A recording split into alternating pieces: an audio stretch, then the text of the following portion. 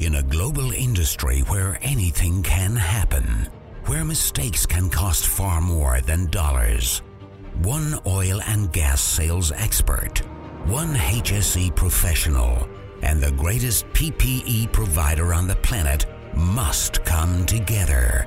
Two men, one brand, one mission. Red Wings Oil and Gas HSE podcast with Mark LaCour and Patrick Pister starts now. Hey, it's Mark LaCour, and this show is for everybody who has an interest in HSE in the oil and gas industry. Brought to you by Red Wing, the leaders in PPE, ensuring your people go home safe every day. Joining me today is here's a good one, bloggable co-host, Patrick Pister. Yeah. Hey, Mark, how you doing? Awesome, Patrick. And we're sitting here in Brio's Tuscany Grill in City Center in Houston, and we have Giles with us as a guest from Inflow. How you doing today, Giles? I'm doing well today, thank you. Enjoying myself in Houston. So he's saying we're in City Center, not in Houston City Center. And we had a little bit of confusion today. Yeah. You're saying you're enjoying yourself. You're running around like crazy, right? You had a presentation to do at the technical center this morning. Now you're sitting here with us on the podcast, and you're flying back to the UK for a board meeting for tomorrow morning? That's right, yeah. It's a busy couple of days. I just came down from Alberta yesterday morning, so it was different. That was different. It was minus 26 up in Grand Prairie on Monday where I was there, and it was practically plus 26. That's centigrade here, so that's a 90-degree difference. Swing in Fahrenheit. Yeah, it's hard to pack your bag for that one. Right. Yeah. It's funny. We complain here in Houston when it gets cold, and it'll get down to, say, 0 degrees, sometimes centigrade. And the rest of the world says that's not cold. So, Giles, one of your people reached out to us, and we looked at what you're doing at Inflow. Before we get there, because what y'all doing is really cool, what is your background? How did you get started in this industry? So I'm a mechanical engineer. I studied that at university, and when I was looking for a job, when I was considering what to do when I left university, there was a choice of engineering jobs. I could go and work for a car company or a company making food, and I guess if I'd gone to work for a car company, I'd have been designing door handles for small saloons and things like that.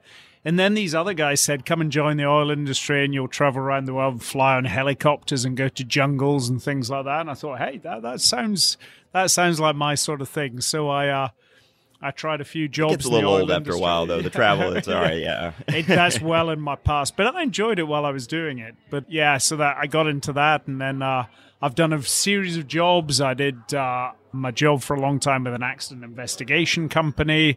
I then worked in oil field economics and then got involved in work for one of the big international operators, Total, and they took me around the world doing facilities projects and things like that. Yeah, the accident investigation company. So I have to ask you, you told a story about the first job you had with that company? Yeah, so my first day with a job in the oil industry, it was not good. It was way back in 1989, just after we'd had the Piper Alpha accident in the UK. Where 167 people had been killed in an offshore oil platform. And my first job was as an accident investigator on that unfortunate event. And so, within a couple of days of joining the oil industry, I was talking to people who'd lost friends and colleagues and that's really, a heck of an introduction to the industry. What of a way to be introduced to our industry, because I think to this day that's still one of the worst as far as loss of life. So this beat BP, the Macondo disaster, didn't it? Oh, loss of life, yes. Yeah. Much worse. And you stayed after that. Well, yeah, it made me reasonably wary about the situations you get yourself into. But certainly the process of going through that experience for the North Sea industry changed entirely the environment and the approach to safety. And I'm always very proud of being part of that process, which helped the industry move forward. I think it made a big difference, and that's one of the main reasons why we haven't had similar accidents. And Macondo is probably the only other sort of globally known accident which is of the same sort of magnitude and scale since then, which is pretty incredible when you consider what we do in the industry. Oh yeah, that Piper Alpha incident changed the entire industry globally for the better. Yes. Yeah. So, golly. And I think everybody in the industry, it has to know what the Piper Alpha incident was. But if you're not in the industry, we'll put a link. There's a good video on YouTube that kind of explains what happened, where the failures were. But the industry is well aware of Piper Alpha. Like you said, it changed the way we do our processes completely. And one of the other things I always feel it did was it put to bed the myth that safety costs money. I remember one of the Scottish judge who ran the judicial inquiry into it. He was, the oil companies wanted him to look at the economic evidence around the cost of imposing safety regimes. And he took a very straightforward view. He said, I don't want to hear that, because we have to make sure it's safe and they'll deal with the costs afterwards. And in fact, the regimes that came into place just made the industry more efficient. People had to think very carefully about what they did, particularly when you're flying people offshore. They started to think about how they were going about it. And that made the industry more efficient, more cost-effective in a lot of ways, but also much safer. Yeah, we talk about that on the show all the time, that a safer operation is a more efficient operation, and it ends up driving costs down and drive efficiencies up. Yeah, you're spot on. Yeah. So we actually, even though this is an HS&E show, we talk a lot about different technologies. And you just pulled something out of your bag, which I'm looking at on the table right now. And it is simple, but it's almost miraculous. Tell us what you do. So we use carbon fiber composite pipes for building water cut and multi-phase measurement systems for pipelines in a water cut sense, but for wellheads in multi-phase measurement. And essentially what we have is a very, very high strength, high pressure, corrosion resistant little bit of pipe. And we're able to embed sensors into the wall of the pipe where they're not in contact with the fluid and measure properties of the fluid with those sensors. And what it essentially means is we have a zero maintenance way of monitoring the fluids in the pipe. Yeah, and so putting sensors on pipe in this industry is not new.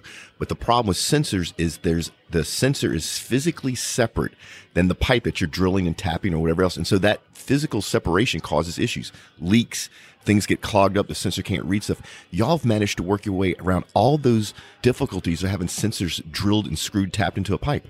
Yeah, absolutely, yeah. And, the obvious win is there's no maintenance. Once people install that pipe, it is a piece of pipe. It doesn't have to come out. And it's actually a better piece of pipe than most pieces of steel pipe. It's certainly stronger and it doesn't corrode. But the second thing is, if you're not touching your sensors with corrosive fluids, with erosion, sand coming out of wells, waxes and paraffins, your meter doesn't change its calibration. You're not changing the thing you're measuring with, so you get a much better result out of it, much more reliable. Yeah, and then because it's much more reliable and you get better results, you start decreasing the amount of man hours you need around the sensorizing of that pipe. Yeah, absolutely. And in fact, that's one of the things that's inhibited the use of a lot of measurement technology at the wellhead.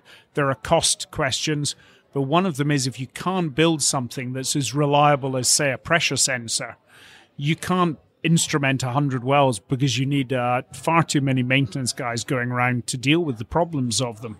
So by taking the maintenance out, there's a whole bunch of impacts that roll forward from there, a lot of which have a big impact on HSE footprint of operations. Yeah. Well, yeah, operations. You're not having to shut down. You're not having extra guys on site. You're not putting hands on equipment. There's just and that's a kind of a running theme with HSE. You get hands off equipment. You make the operation safer, more efficient. That's right. Yeah, and you, especially in environments where you've maybe got HSE, you've got low single man working, all those sort of things. You can't run risks of having to intervene inside flowing conditions. There are too many shutdown requirements to deal with it. Yeah. And so the other thing I think is really cool about what y'all are doing is this is so unbelievably scalable, right? So our industry as a whole, and people have been talking about the digital oil field of the Internet of Things and oil and gas for a long time, but it's actually starting to happen finally, right? This could be one installation. This could be 100,000 installations, and it's still no maintenance, no people going out there to do anything. It's unbelievably scalable. You literally, and it looks like you literally just put it in line with whatever your pipe you're using now. Indeed, yeah. You just put it in as a little spool piece, a couple of flanges, squeeze it between the flanges, and that's the way it goes. I certainly hope you're right as a guy involved in the business. I hope you're right when you say it's going to be 100,000. But yeah, I think the industry is now just turning that corner. We're quite a long way behind most industries in the way we use information, but it is in a lot of ways it's incredible how little information we have on our primary source of revenue, which is wells. If you go to the agricultural industry now, they look at productivity from their fields on almost square meter basis, and we're in some cases still out there sticking holes in the ground, opening them up and going, well, I got something out of it. That was good. So speaking of agriculture, I learned something the other day. You know, they actually use RFID tags on cattle so they can track the cattle. I mean, that's how much data their farmers are gathering out there over their livestock. And you're right. There's wells out in West Texas where some guys, they're producing, and some guy drives out there in a pickup truck with a clipboard and a piece of paper and reads meters. We can do much better than that. I mean, much better than that. Yeah. And even if you're a small operator, having the ability to remotely look at all your wells, because now there's connectivity options, right? Because you talked about the data and that we're behind. For the longest time, that data was there, but it was siloed, right? It was in an Excel spreadsheet somewhere on a clipboard. If it wasn't a database, it wasn't connected. Now the cost of technology has dropped so low that even a small operator can sensorize their production and actually look at that data in either real or near real time and make smart decisions. Absolutely, yeah. And, I've been at a technology event this morning talking about the internet of the oil field and big data. And half the guys who were there were presenting solutions which are all about data management and data gathering. And once you've got your data in one place, you can start to manipulate it quickly and smoothly and really start to get some insight into what you're doing. It's quite an exciting time for the business, I think. And it's all related to a need to industrialize to deal with the reality of the oil price environment we live in. Yeah, and we're going to be in a low crude price forever. That shale geology, which we hear a lot about in the U.S., that geology is not unique to the U.S. It's all over the world. No. It's just nobody's figured out how to tap into it like we have yet. But the rest of the world's getting there. And that's going to be more wells. A lot of it's on land. You have a lot of the big nationalized oil companies, and we talk about Total, but we have a lot of the super majors. They're all looking at this problem, and they know that the solution drives economic benefits, right? Can I look at all of my production in real time and make smart decisions? But the problem is actually, there's two problems. The first problem is actually metering or measuring what's going on and what you saw. And the second problem is, have they figured out how to have that data that's clean so they can actually do good analytics on it? Because this has been a big data industry forever. Even mud logs were done on paper. That's still data, but that data was siloed. So what I think is so cool about this is it's a simple solution to a very critical piece. Now anybody can go out there and slap this sensor out on their production wells, and they can actually start measuring, collecting that data immediately. Yes. Yeah. Yeah, absolutely. Real time. Yeah. Well, you mentioned being at the conference, and the Internet of Things and big data is starting to become something that the industry is embracing. I think we're at a turning point where the old way of doing it, we tracked a lot of data, we didn't do anything with it. So up until the last year or so, we didn't really know why we needed more data. All right, we're going to get more data. What are we going to do with this data? Who cares? Why do we need to spend money on technology to get more data if we're just not going to do anything? Like Mark said, if it's siloed and it stays in a spreadsheet. But there are consultants and companies are learning what they can do with the data to make smart decisions. So I think we're at the like you said, our industry is a little slower to adapt to this change, but I think we're on board now. We see what data can do to help us, whether it's improving safety or efficiencies. Which are connected. And absolutely. Yes. I kind of want to steer this back because I was going to make a point, and I got so excited about what this actually is. I'm a tech geek at heart, right? But when you go back to looking at measuring flow with something like this, now people don't have to go out in the field to do maintenance like they had to do before. People don't have to go in and fix stuff or unclog ports or whatever. It literally is, and I don't want to put words in your mouth, but it has to be pretty close to maintenance free, if not maintenance free. Well, so far it has been maintenance free. We've had a couple of meters in the field since 2014 was our first one installed, which is actually in northern Alberta. No, actually it's not in Alberta. It's in British Columbia. So it's seeing Canadian winters down to minus 30.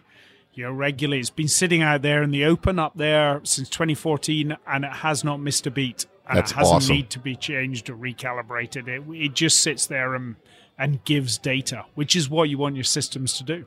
Yeah, and Patrick, I don't know how familiar you are with flow meters, but that's very uncommon. You don't run one for 4 years without either it breaking or have to go out and recalibrate it. In fact, there's so many of them. Actually, speaking of data, there's so many mechanical ones out there that have never been calibrated properly that even the readings they're getting back from the field for the last 5 or 6 years are wrong.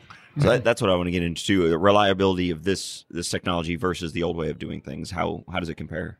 So there are two, I don't want to get too much into the sort of science of measurement. There's two aspects to accuracy in a measurement. One is how good is the instrument on the day you put it in? And most instruments are pretty good on the day you put them in.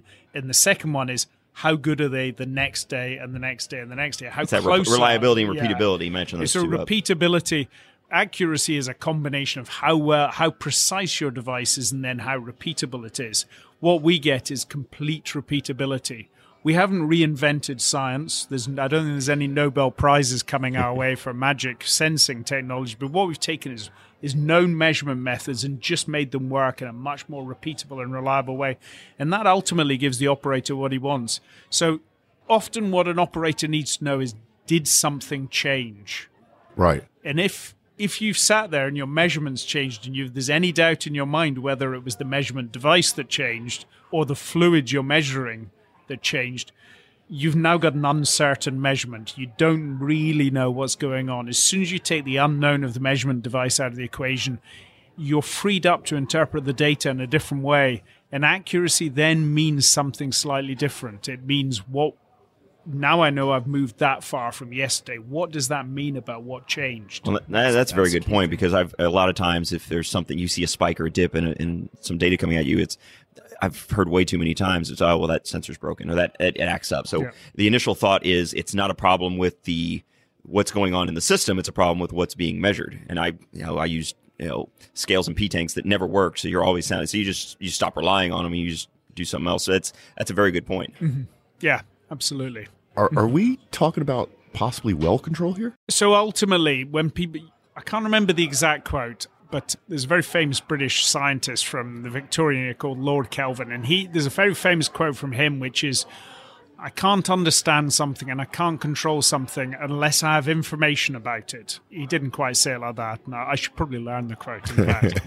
But essentially what he was saying is, unless I have information, I can't make meaningful changes. When we talk about well control, whether it's automatic well control or manual well interventions, they still rely on the information you've got to make a sensible intervention. Once people are comfortable that the information is reliable and algorithms built up, then we will be able to do automatic well control and those sort of things. And that's about getting confidence through the system. So is there any application right now being used to measure mud flow on active drilling operations? We haven't got anything active in mud flow at the moment. We have looked at a couple of drilling applications for people. It's it's one of those things where as a small company we tend to prioritize some things, but we're always having ideas. I think there are a lot of very exciting possibilities in the drilling industry with this as well. But I tell you what, make a really interesting proof of concept, wouldn't to actually do this in a controlled environment sort of way. So if we have any major or even mid-sized operators out there that wants to maybe look at doing some advanced well control stuff, we'll put Giles's contact information, his website, reach out to him. I think that'd be good. Yeah, that'd be great. Because when you start talking about well control, that's like the holy grail, right? If we can make sure that, because the problem with well control now actually is sensors and actually systems and data. That's why people are still involved a lot of times, and people don't always make the right decision in the moment. But if you have all the data, now, boy, this thing's getting huge. So I get the sensor, I get the carbon fiber, I get the fact that it's very or almost no maintenance. But then you need to take that data from the sensor, and typically it's done in a SCADA environment. I don't know if that's y'all work in that environment. Yes. Yeah. So when we started developing this, we didn't go out and look for a bunch of oil field instrumentation engineers. In fact, I always say that until a year or two ago, you could have stuck an oil well in the middle of our office in the UK, and I'm the only person who would have known what it is. Everybody else would be saying, what's that dirty thing in the middle of the office? We've got a lot of people who came out of, mobile phone companies, data storage companies, and I remember sitting with one guy in a meeting, and he started talking about the out-of-the-box experience, which I was thinking, well, what was he doing last night? But actually, what he was talking about was, what do you do when you take the thing you've just bought out of its box?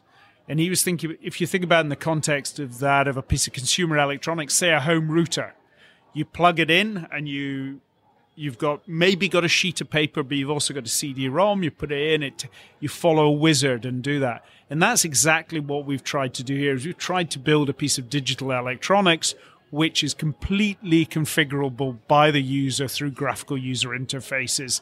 And then that seamlessly feeds through to his control system. So he should be able to set our Modbus control system or whatever it is up through a graphical user interface and all these sort of things. So all those things are possible. We also provide some bespoke data gathering systems for people as well. That's interesting. So y'all do more than manufacture the sensor. You also build the software around it, and it sounds like you'll have a GUI built to make it easy for operators to integrate it to whatever current system they're using now. Absolutely. I mean, when you start to look at whether technology is going to be implemented in industry, one of the things you have to look at is all the barriers to use for the operator.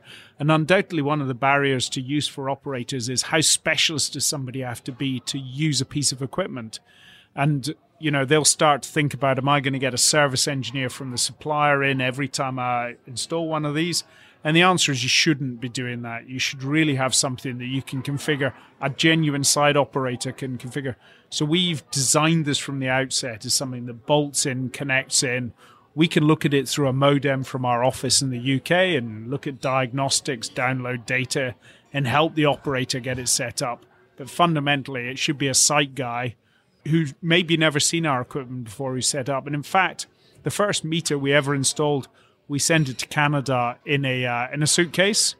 A guy up in Fort St. John took it out of the suitcase, hooked it up himself, talked to me on the phone for about 10 minutes while he was doing it. And we didn't go and look at the meter for 6 months till it had been running for 6 months. It had all been configured by a guy who'd never seen it before and had never even heard of us 2 weeks before. That's cool. So no need for IT to come in, right? And I think that's key too. And I mean, you talk all the time about our industry's slow to change. We don't like to take risks, and anything new is a risk. Taking that risk away, just all right, you can install it, you can do it. You don't need extra tech, and then talk out of the box. The reliability, you didn't have to look at it for 6 months. It was just running out of the box. I think it's an important thing for the oil and gas industry because again, we don't like change, we don't like risks. So the easier you can make it, the better for us. Yeah, absolutely. Yeah, we're getting kind of through the halfway point of the show. It's actually about time for the Red Wing safety tip of the week. So, Giles, do you have a safety tip for our audience? Yeah, I mean, one of the things I always encourage people to do is just before you do something that's new, or even if you're doing something that you've repeated again, just stop for a moment, pause, think about the steps you're going to go through when you do your activity. There's a lot of culture around toolbox talks and things, which people use when they're doing unusual activities. They'll sit down, they'll think about it. But there's a lot of things you do day to day which are quite complex, and sometimes it's a good idea just to step back and think about it before you do it. You'll see some wins, but also you might see some dangerous things you're doing. And that's a great tip. Patrick sounds like he stole it out of your toolbox. Man, that's something. If you or I were going to do a safety tip, that's exactly what I would say. It was 2 weeks ago. I got a flat tire, and I know how to change a tire, but I've never actually done it on the truck I have now. I got the manual out and I just went through the step by step, and I felt a little silly. I didn't want anybody in the parking lot seeing me going through not knowing how to change my tire. I knew how to do it, but I stopped myself and I did a refresher, just real quick, and then done. But yeah, even if you've done it 1,000 times, take the time to just go through the steps in your mind and try and identify anything that's new, out of the ordinary, or there could be a hazard. I love that tip, and I think it's something that's easy to do but gets overlooked. And I think it applies to all of us, not only the people in the field, in your personal life, people that don't work in oil and gas. Just stop and think through what you're getting ready to do. Absolutely. All right, great safety. That was actually really good. You can tell he's actually been in the field. Yeah. We can always tell the guys who go on the show that have been in the field and the ones that can't by their safety tips. That's a good one.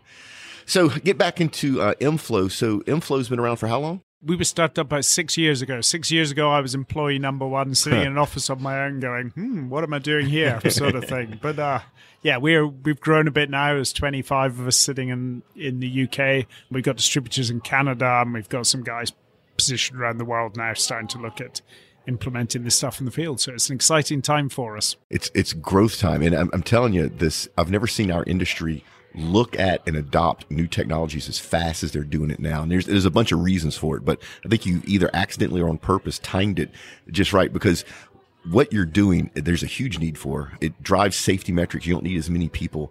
It looks like it's, no maintenance.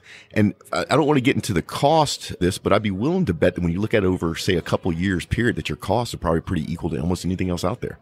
Yeah, I mean, that's the big sell for us, and is a life cycle cost. So we get two advantages. One, you can use technology in a much simpler way. If you can build it into a composite structure, we don't have to worry about the mechanical assembly of a lot of the electronic components because they're not in contact with any high pressure or anything like that. So we can build a relatively simple, cheap device. But actually, the real win for the operator is all the post-installation costs, which they're seeing in a lot of equipment now. And I think that's really where we're going to move. And also production costs, right? So when you have a sensor fail, you got to stop production. How much does that cost you a day when you stop that well from producing?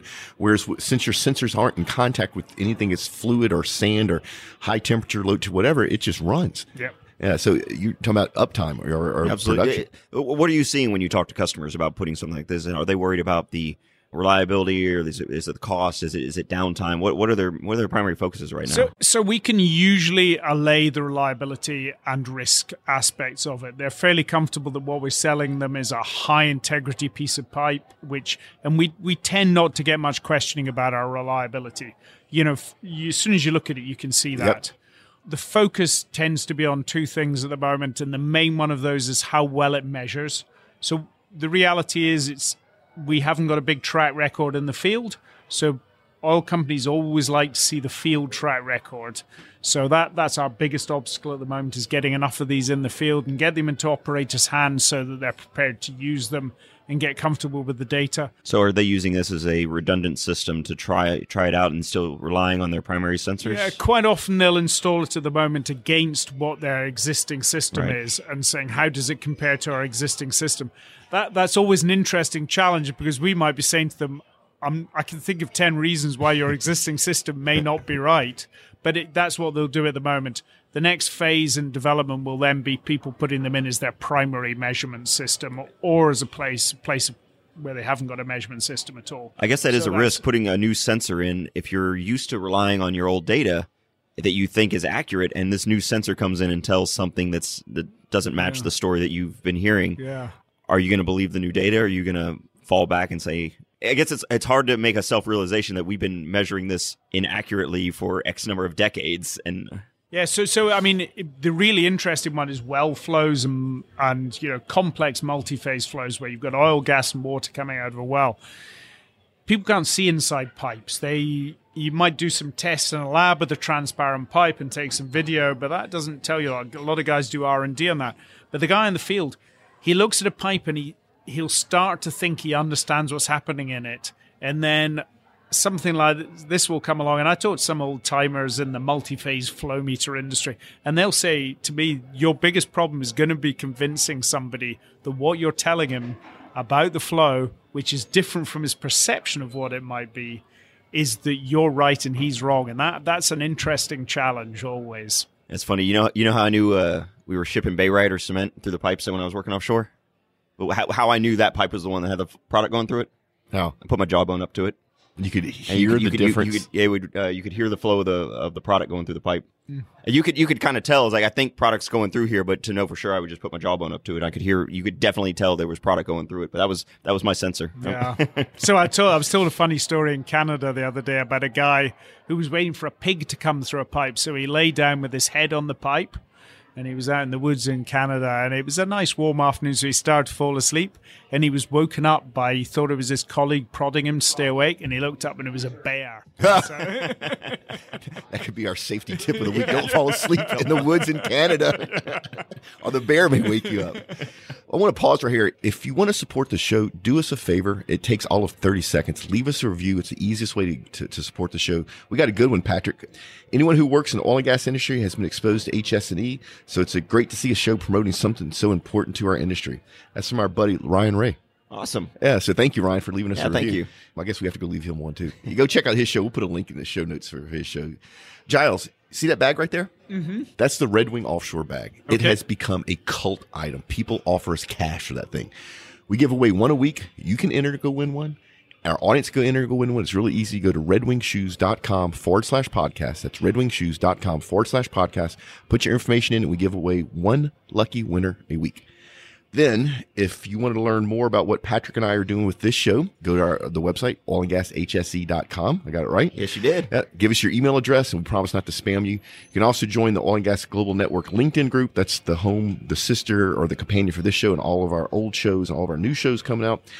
And then, Patrick, I was going to announce that we had an Oil and Gas happy hour that we're promoting on March 29th, but now it's not March 29th anymore. Yeah, it's. I think it moved to Tuesday, so it's the same week, but it's not hammered down yet. So end of March, we're going to have an event. Yeah, and it's going to be a live event here in Houston. You're more than welcome to join. You have to RSVP. We'll put a link in the show notes where you can go just sign up for it, regardless of what the date is. And we'll get the date right in the next day or two. But, come see us. We'd love to meet our audience in person. We give away some brewskis. And we're actually doing it, I believe, at WeWork in Galleria, which is a really, really cool place. We have some events coming up. BP MS150. That's always close to our heart. That's a big one, and we're going to have some more interviews around the event and safety. But that's the April 6th to the 7th. Yeah, April 6th, 7th. And then we got OTC fast approaching, very end of April, beginning of May. The whole crew will be out there. Some of our new podcasts will be out there. All there's press doing our press duty. So Yeah, we have some really cool stuff. So Giles, if people want to learn more about Inflow and about you, where should they go? They should go to our website, first of all, which is www.mflowtech. That's spelled letter M, flow tech.com. Yeah, and we'll put a link in the show notes so people have to be writing stuff down. And then I guess if people want to learn more about you, it's LinkedIn? Through LinkedIn, yes. Yeah, I have a LinkedIn profile. Yeah, we'll put I'm happy to be in contact. Yeah. We try to put some articles about how we see the measurement world changing. Yeah, actually, so I've read some of y'all's posts. It's actually very well written. I don't know who's writing your stuff over there, but they're doing a good job, because they're doing a good job of mixing the technical with the ease of readability. And usually technical people that write stuff can't write stuff that's easy to read. And then I was going to make fun of you earlier because you're such a social person, but you're an engineer. Once again, that's a rare combination. and we love our engineers. Nothing we against do, but we broke our rule with this interview. We said we don't want to have a sole engineer on the show, because sometimes they get introverted and don't like talking a lot, but you did great. So that's true. We did break our rule. So our rule, and our audience doesn't know this, and Giles doesn't know this, is that if we have an engineer on, we have to have somebody from sales or marketing with the engineer from the same company. Just to help the flow of the conversation, because it's funny when they start talking about the tech, they get real excited. But it's that intro. It's tell us about yourself. They don't really like. But you did you did awesome. Yeah, well, that maybe explains why there's a lot of people around our company who won't let me do any engineering. I never thought about that way. It's actually kind You're not funny. engineer enough. And we talked earlier about the events. If you want to know about all the oil and gas events that are going on, we have a newsletter we put out once a month. It's free. Go sign up for it. We'll put a link in the show notes there. Or if you've got any events that aren't on our list that we haven't mentioned that you're going to be at or want us to come, let us know what it is. If it's oil and gas, we probably know about it. If it's not oil and gas, it may not be on our radar. Yeah, and reach out to us. Patrick and I can do the speaking thing. So if you want us to come out to your school, your gun club, your HSE annual whatever, let us know. We'd be happy to come out. We just reach out to us and we'll share the details with you. All right, so this has been good. It's time to kind of wind this thing down. You got to jump on a plane, fly across the pond, get up early tomorrow morning. But Giles, thank you so much for being on. This was really, really good. Well, it's been a pleasure to be with you. I've enjoyed this. It's always good to talk to people in the industry, and I'm a great believer that the core of what we do, we always have to do it safely and with a minimum impact on the environment. Yep, we 100%. We agree with you 100%, and it's cool to watch our industry as a whole get there. Mm-hmm. It's 20 years ago, it wasn't like it is now, and it's just really nice to see people go home every day, all their fingers, all their toes. We don't have the environmental negative impacts we had years ago. It's just nice to see us move the needle as an industry. And I think one thing we haven't touched on is the environment. I think that's another big change which comes to the industry. There's things we do which make the industry better, which have a positive impact on the environment without damaging the industry. If we can get more out of the wells we're drilling at the moment, and we could do it more efficiently, we could do it more cleanly, we'll end up with a longer lasting, more effective, more economically viable industry. Boy, I could do a whole show just on that. So what you do is you shrink your footprint. Right? Absolutely. And you drive efficiencies in that well, and that well can stay in production. Yeah.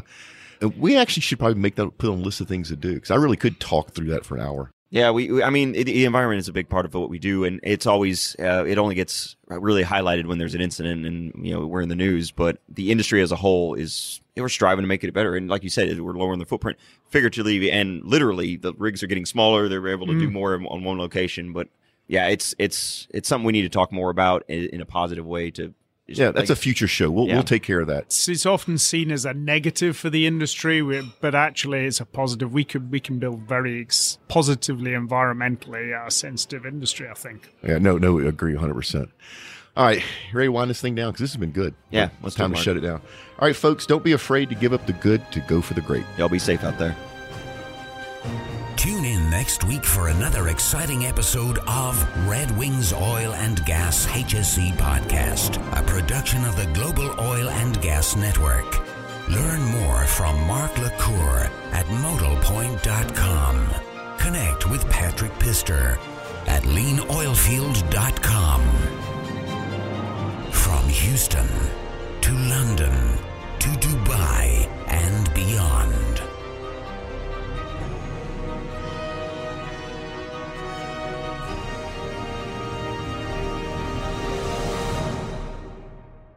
All right, Giles, do you have a craziest thing you've ever seen in the field story? Not in the field. So I did a project up in northern Russia right back at the end of the 90s, and we didn't have any lost time accidents at site during the entire thing. And it was pretty new up there. We didn't really know what was going on. Everything was a bit strange. But in the local town we were staying in, it was about minus 30 most of the time during the winter. And we had these engineers who'd come across from London, and they built like they'd lived in Houston. If it was cold, it was, there was a bit of ice one morning. And we said to these guys, you've got to be careful because cold is real cold. But the only cold weather accident we had was a guy tripped over in the street. And as he fell on his face, he stuck his tongue out and his tongue stuck to the pavement.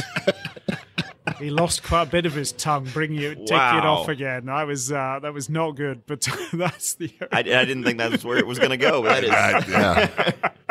But our site was safe. That's awesome.